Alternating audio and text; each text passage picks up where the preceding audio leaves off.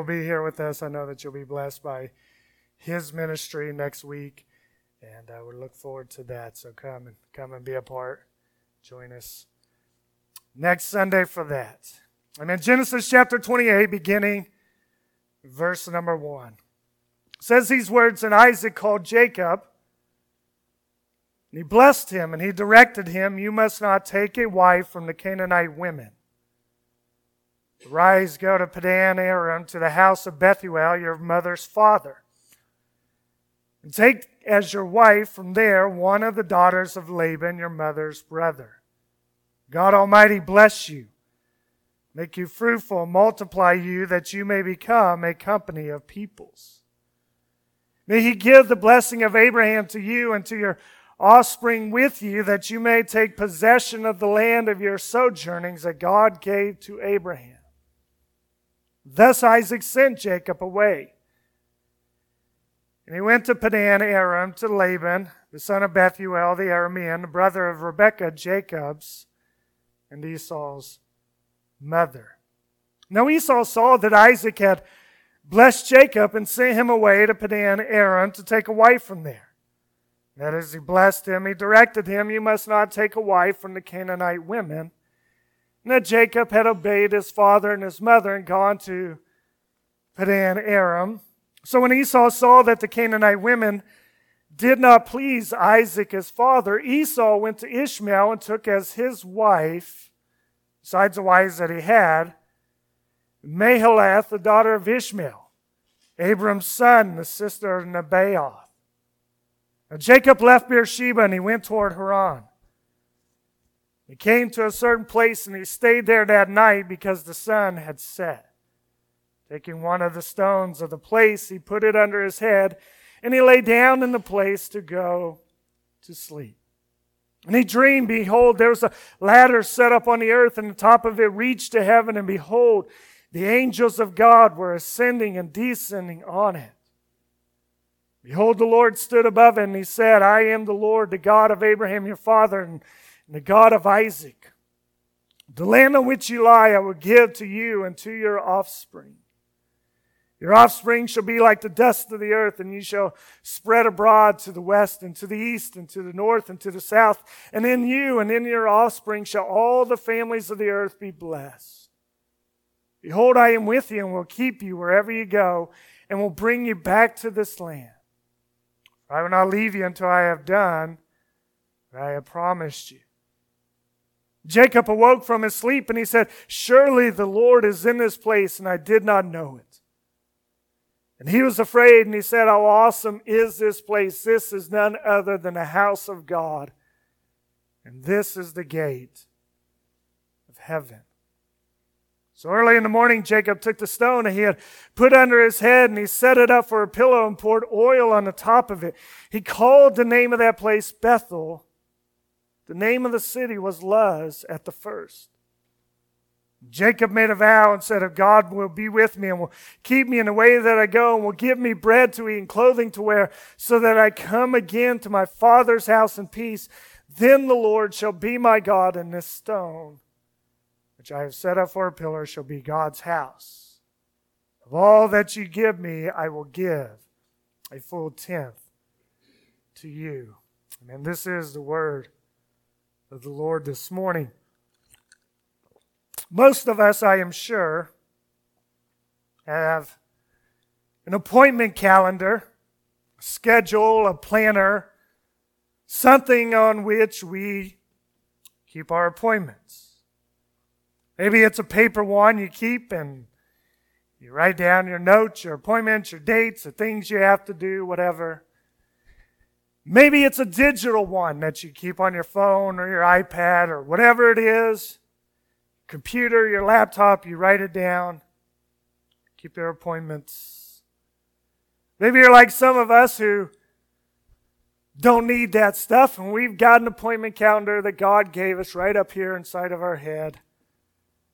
And we keep our appointments there, and everyone knows because we always forget.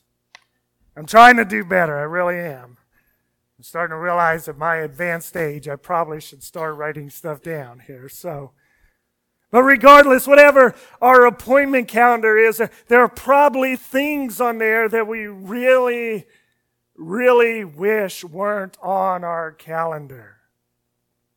Things such as dental appointments, October 19th at 8 a.m. So we pray really, really hard that it'll just snow 12 feet on October 19th at about 7:30 in the morning. And if it does, please don't call me. Yeah, it probably is my fault, but whatever. There are appointments we can't wait to keep.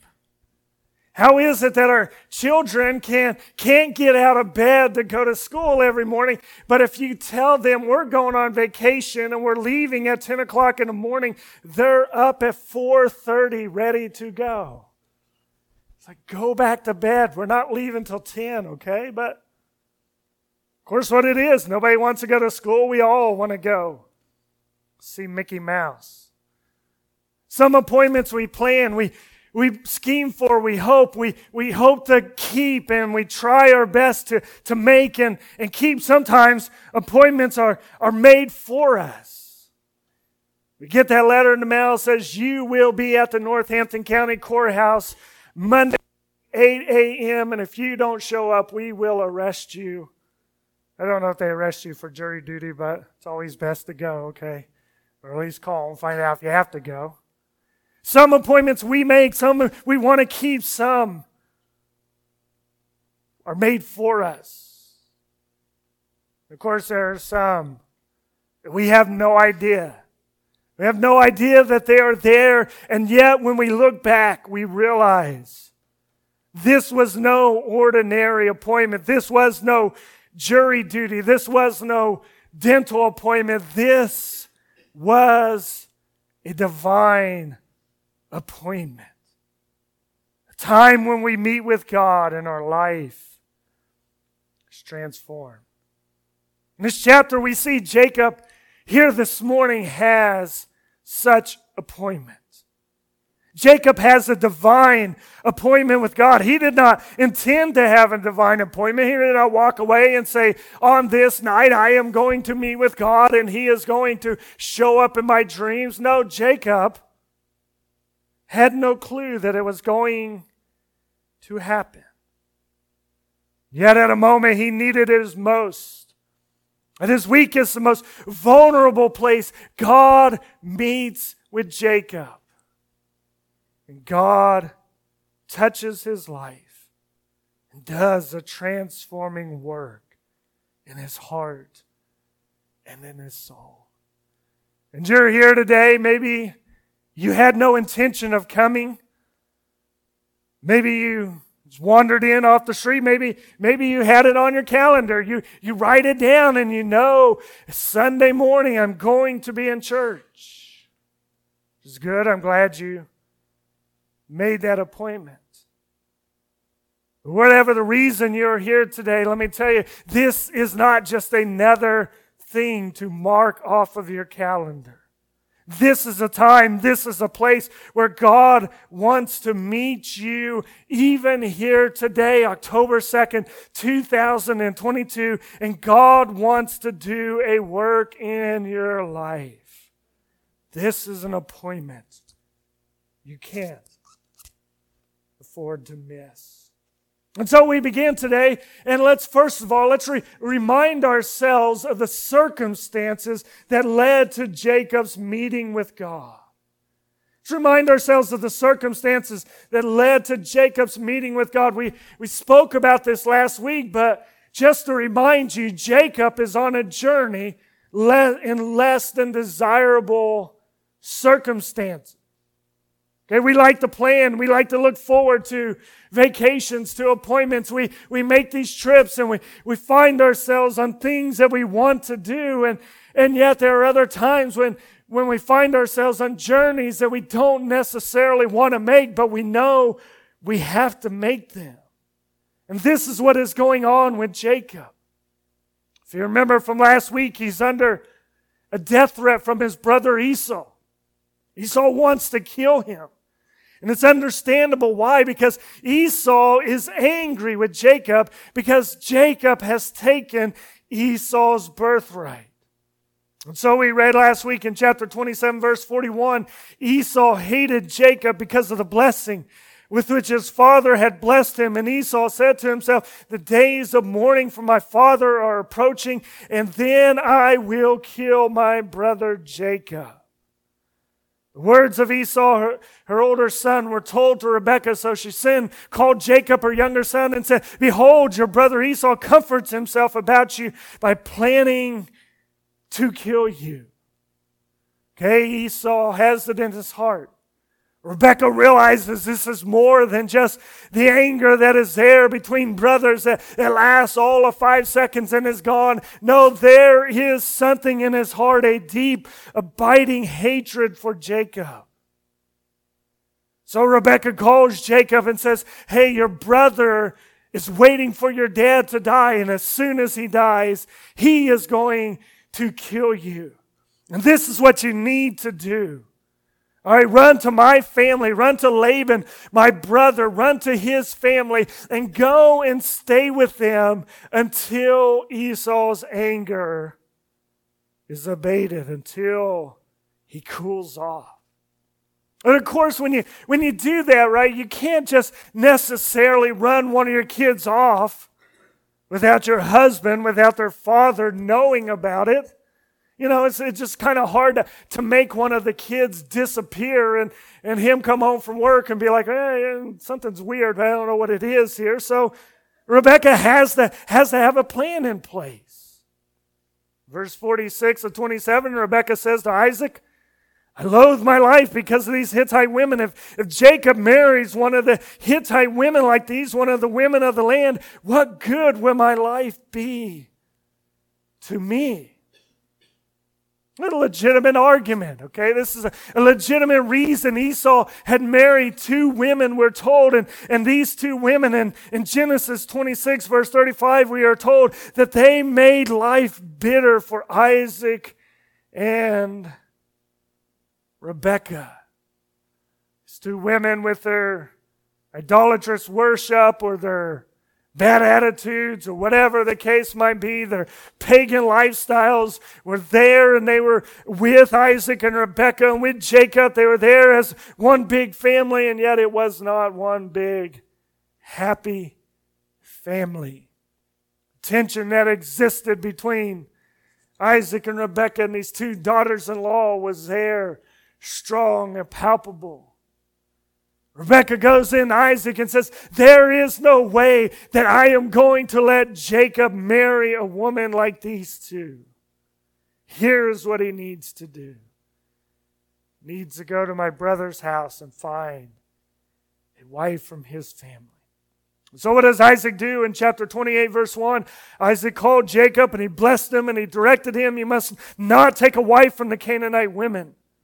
Arise, go to Padan Aram, to the house of Bethuel, your mother's father, and take as your wife from there one of the daughters of Laban, your mother's brother. Again, Rebekah realizing she just can't make Jacob disappear, tells Isaac that Jacob needs to go and marry from her family. And again, this is a legitimate reason. Legitimate concern, and yet you can see the maneuvering behind the scenes in order to protect Jacob and look after this son who has the sentence of death hanging over him. And before we go any further, again, we should probably think about the actions of Esau.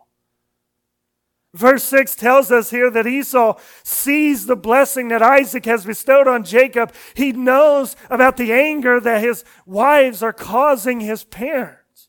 He hears the instructions that Isaac gives to Jacob and how Jacob is instructed to go and marry himself a good girl, not like these women that Esau is married to.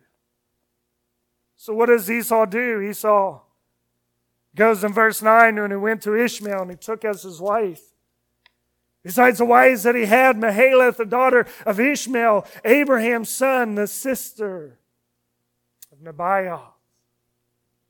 Abraham, or Esau I should say, instead of realizing the mistake that he made, and marrying these women, instead of trying to work and reconcile this relationship between his mother and father and his two wives, what does Esau do? He hears these instructions.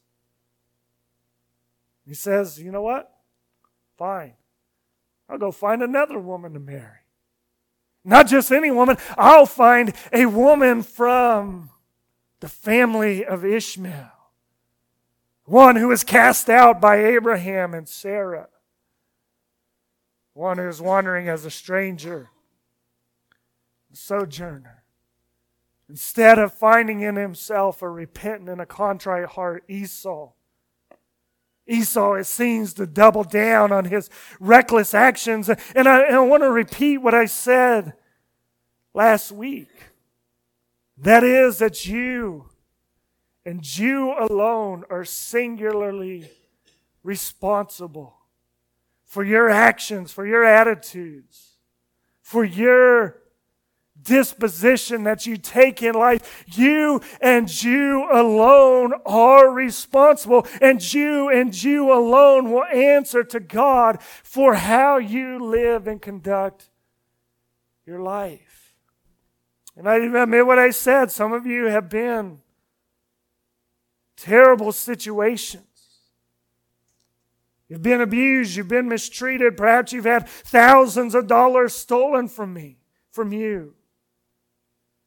And yet that does not alleviate or excuse, and you will not stand before God and say, yeah, look at what happened to me. And God will say, yeah, I know. Don't worry about it. It's okay.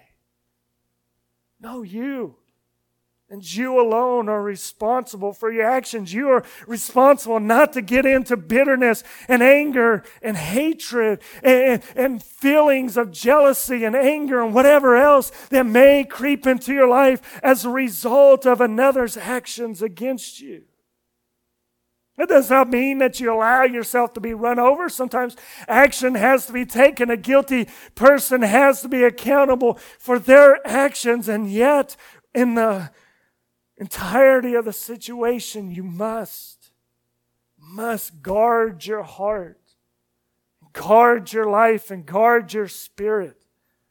And Esau, knowing what is going on with his wives and knowing what is going on with his mother and father and their attitude toward him, has a chance to make things right. And instead of doing so, he says, fine, I'll go get me another wife.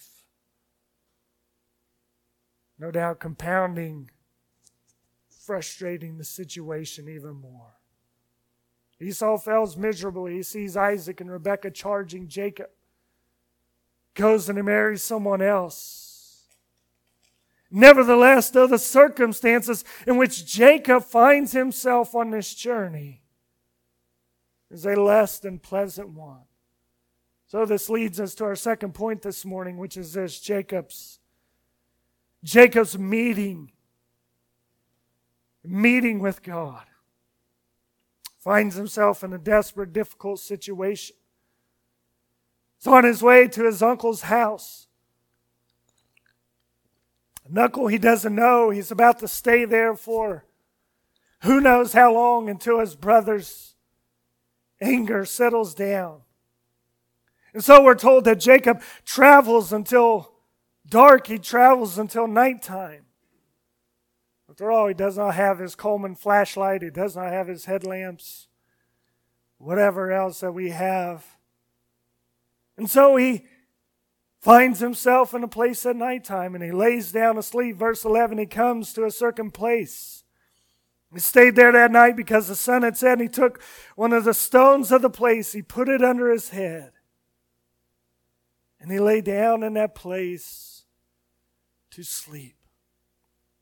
Now, in looking at this and studying out this passage, I realized, I guess, maybe for the first time, that there's some debate over whether or not Jacob actually used the stone as a pillow, or whether or not he took the stone and kind of set it up and put his head under the stone so that it would protect him from the weather. But regardless, the point of this story is this. It's not a big issue. The point of the story is this: a man who was living in a very wealthy home A man whose father had been blessed greatly after he had inherited a lot of riches from his father, Abraham, Jacob's grandfather, finds himself sleeping with nothing more than a rock as a pillow, or a rock as a shelter to cover his head. He has gone from living in a house of plenty to living in a situation where he has very little. Verse 12, though, Jacob goes to sleep, fluffing that pillow. They call it a rock. I don't know how you do that, but whatever. He dreams, and behold, there's a ladder set up on the earth. The top of it reaches to heaven. And behold, the angels of God were ascending, descending on it. And behold, the Lord stood above it. They said, I am the Lord, the God of Abraham, your father, the God of Isaac, the land on which you lie. I will give to you and your offspring. He dreams, and as he dreams, a vision, a ladder is set up, reaching from earth to heaven. Angels descending and ascending on the ladder, and at the top of this ladder, the Lord himself, reaching down to Jacob and telling him that he will be his God. You remember way back in chapter 11 of Genesis what happens? In Genesis chapter 11, we read the story of the Tower of Babel. And what happens in the Tower of Babel? The people of the land decide they are going to build a way to heaven. We are going to build a structure. We're going to build a ladder that we are going to reach heaven. And guess what? We will be God. The end result of that tower, the end result of that experiment, the end result of that building is frustration. As one man is calling to another and saying, give me a hammer, and the other man is like, what are you speaking Spanish to me? It's like, yeah, actually I am, and I don't realize it. God changes their language. He confounds it. He frustrates them. Why? Because they have decided that they are going to reach heaven on their own. And yet this situation is different. Jacob has no intention. He has no intention of reaching God. He has no intention of reaching the Lord.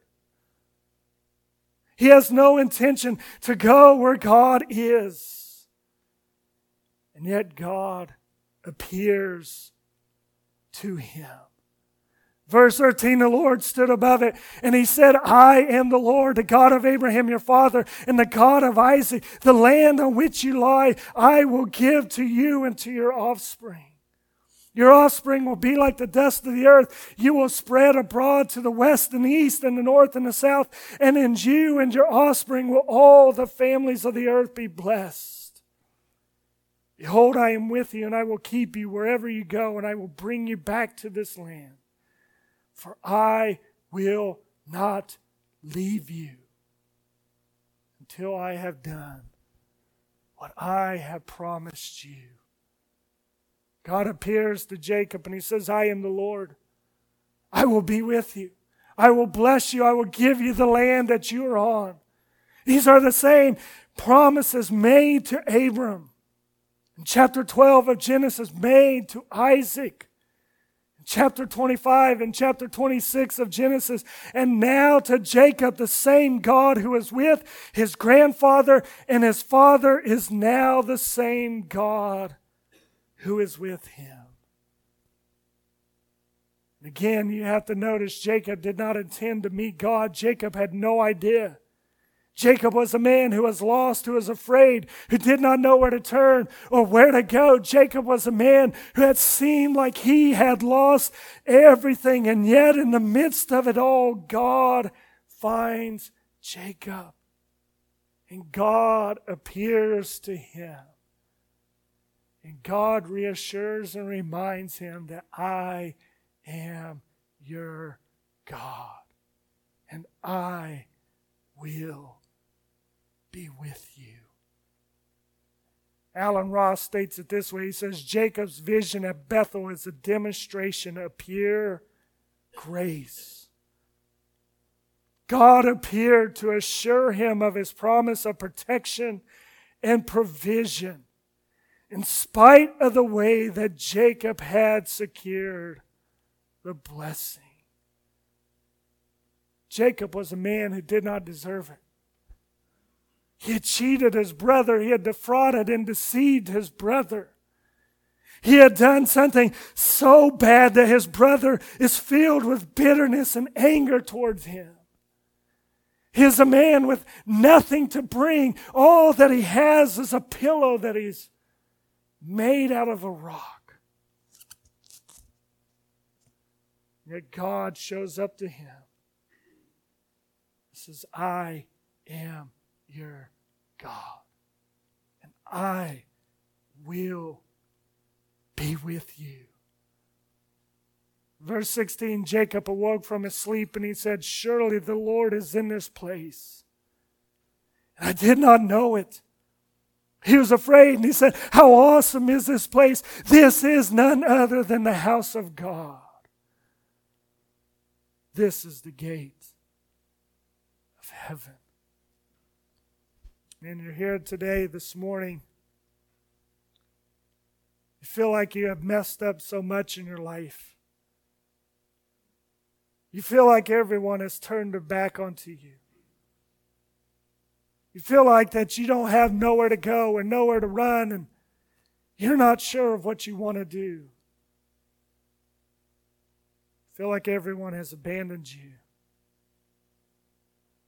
Can I tell you this morning that God has a divine appointment waiting for you? Right here where you are today, this morning, not in the desert with a rock, but maybe in a small town, in a brick building. God has an appointment. He wants to remind you and reassure you that He is your God and He will be with you, and He wants to give you His grace today. Jacob is facing a litany of disasters.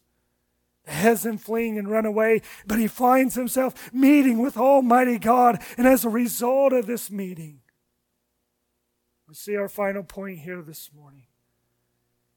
Jacob commits himself. Jacob makes a commitment to God. Jacob commits himself to God.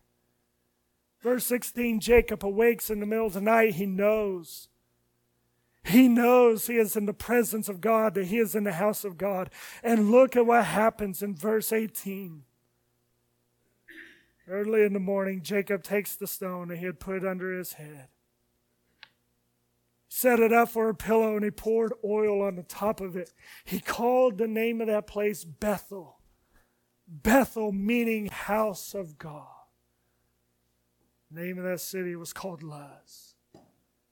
Look at what he does in verse 20 and 21. Jacob makes a vow and he says, if God will be with me and God will keep me in the way that I go, and He will give me bread to eat and clothing to wear, so that I can come again to my father's house in peace, then the Lord shall be my God, and this stone which I have set up for a pillar shall be God's house.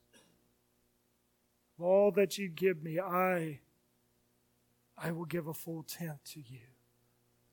If God will go with me, if God will provide for me, if God will watch over me, He will be my God, and I will serve Him.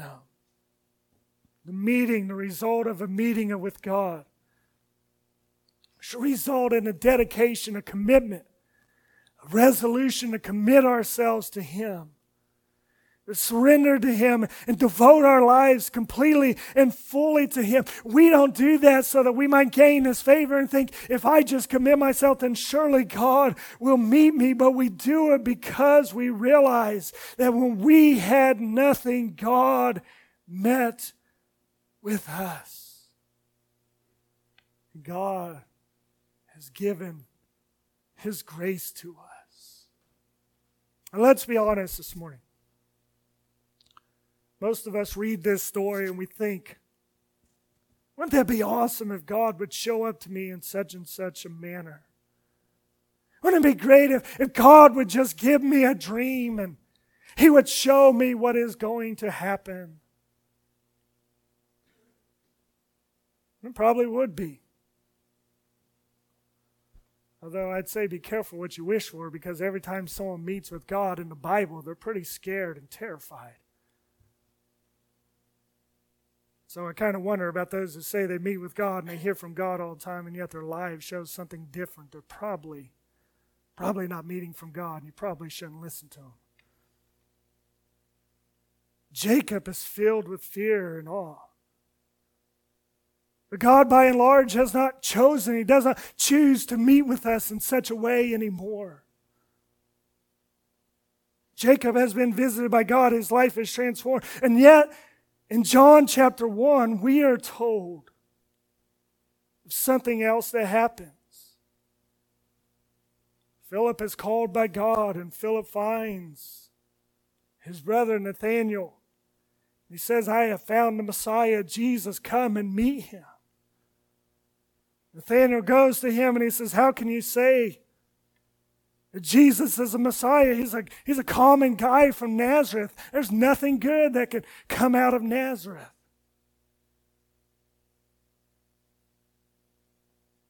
Jesus sees Nathanael and he says, there is an Israelite, whom there is no guile and no deceit.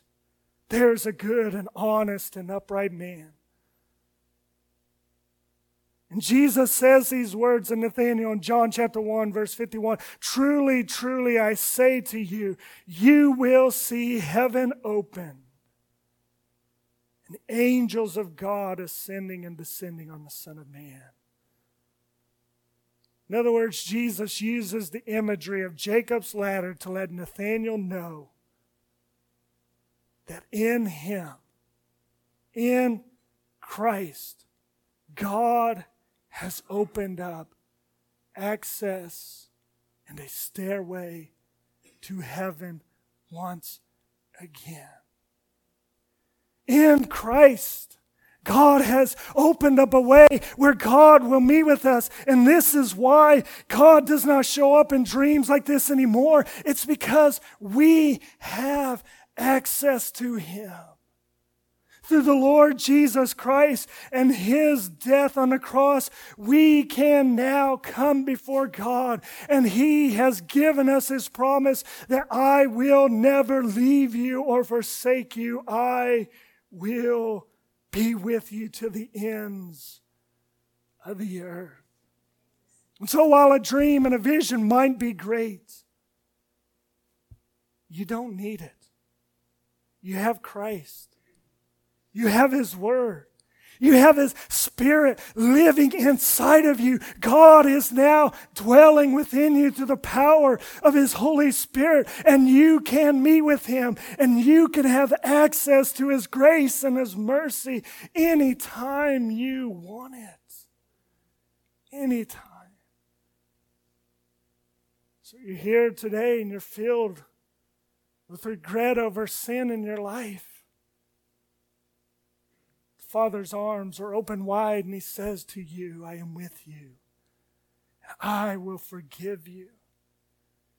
You're here and you feel like your family has turned their back on you.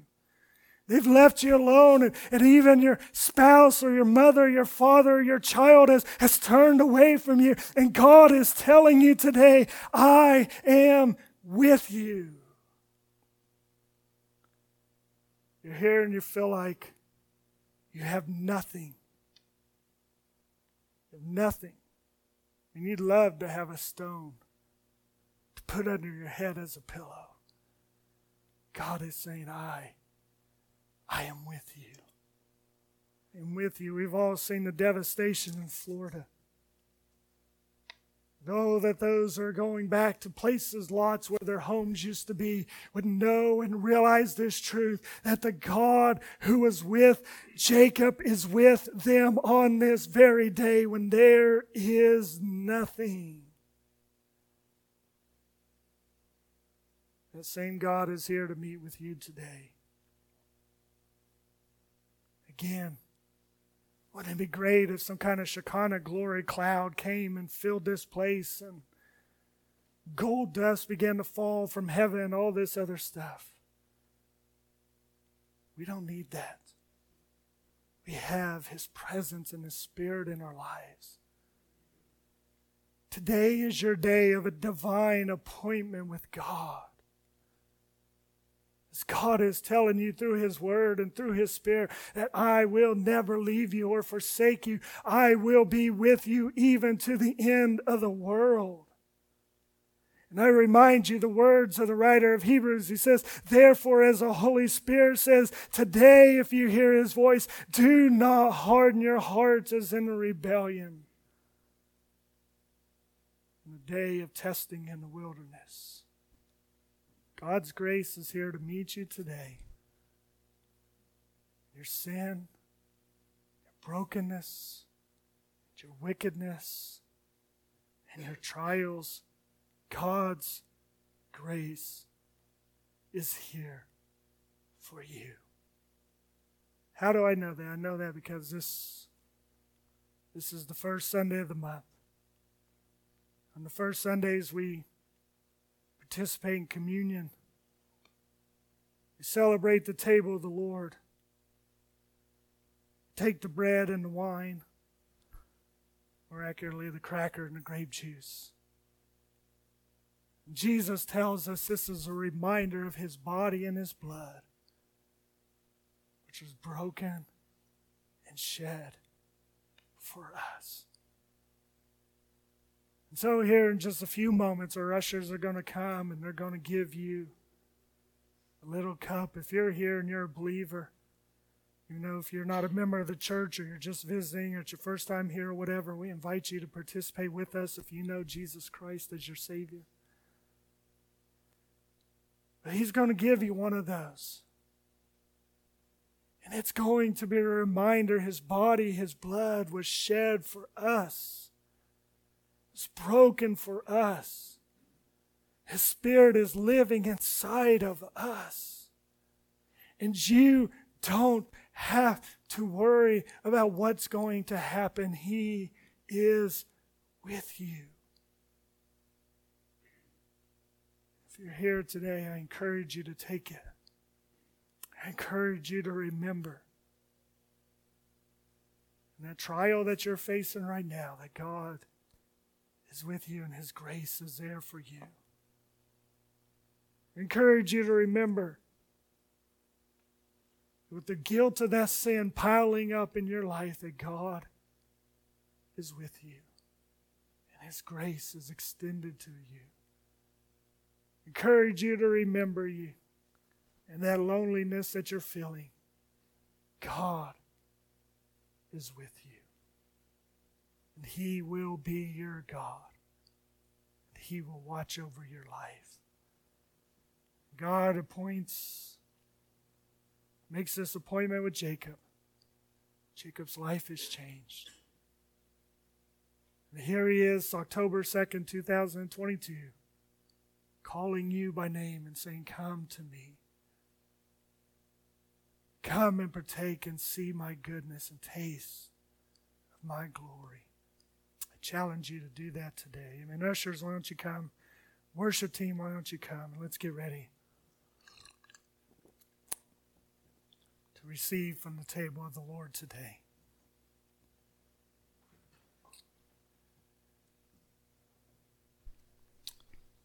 And there are others in Christianity who view communion in a different way, but we use it as a reminder, a memorial, a remembrance. A remembrance of what God has done for us. Today, as you partake, remember that the same God who was with Abraham, with Isaac, and now with Jacob is going to be with you. His body and blood was shed for you. And Father, help us to remember that, we pray.